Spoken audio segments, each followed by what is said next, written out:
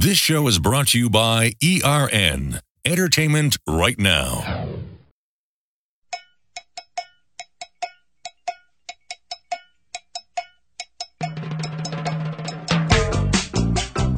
Welcome back to Street Rod and Custom Radio. I'm on the phone with Will Beatty, and he, a.k.a. I'm just going to call you Mr. Clutch because that's what your little description. That's cool.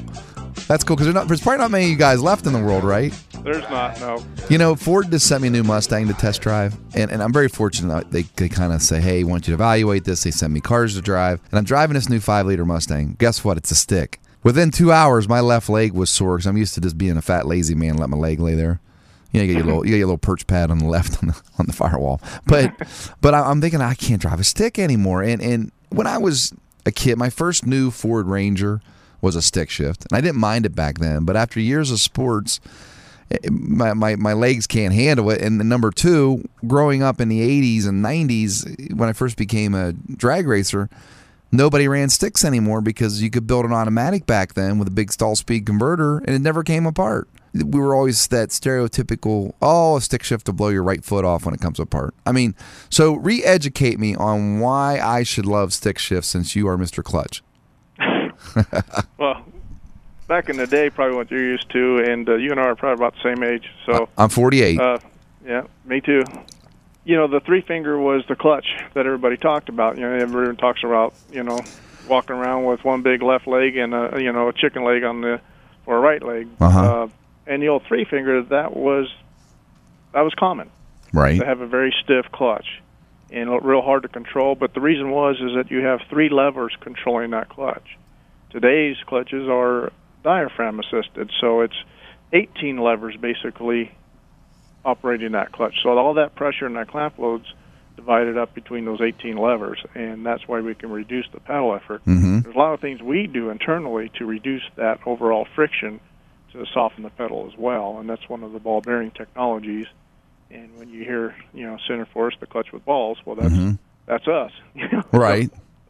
Well, I know because I remember, the old debate used to be, hey, if you're going to build a 5-liter Mustang, you want a stick shift because it'll leave harder, it's easier to control the RPMs, blah, blah, blah, blah.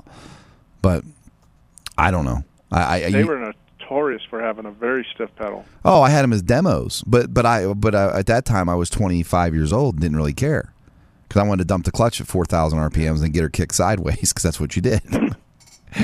No power brake needed when you have a clutch. But I mean, So what has technology done?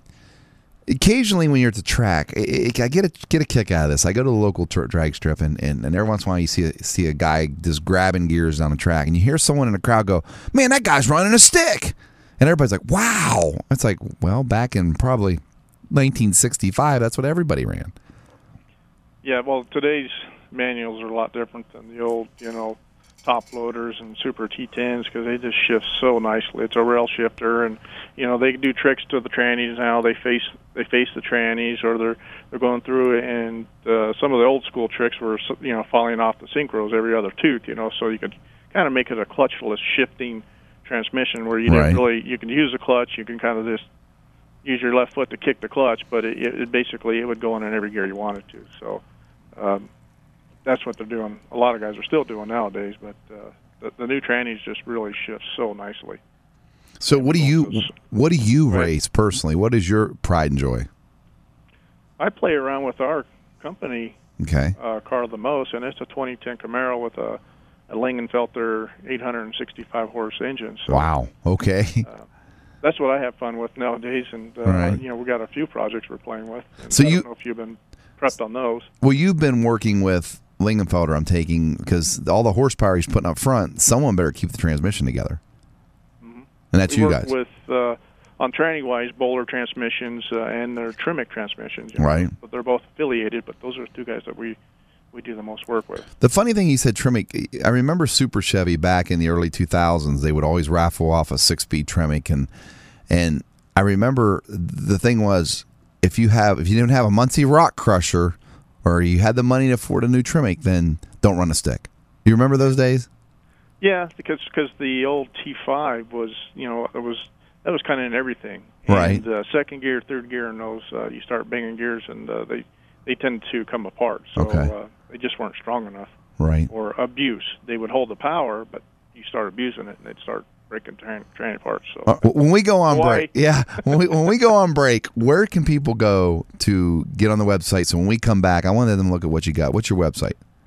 It is www.centerforce.com. Centerforce.com. So when we get back, I want to get more technical, and please just think about how do people at home, if they have a stick shift and they have 800 horsepower, how do they call you? What do they do? And how do they make sure their transmission stays together? So we'll be right back after this with more with Will Beatty, a.k.a. Mr. Clutch. This is Street Rod and Custom Radio with your host, Dan Boots Longinette.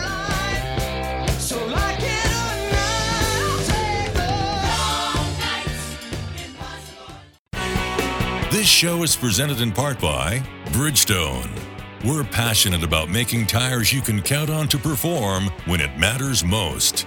We'll be right back.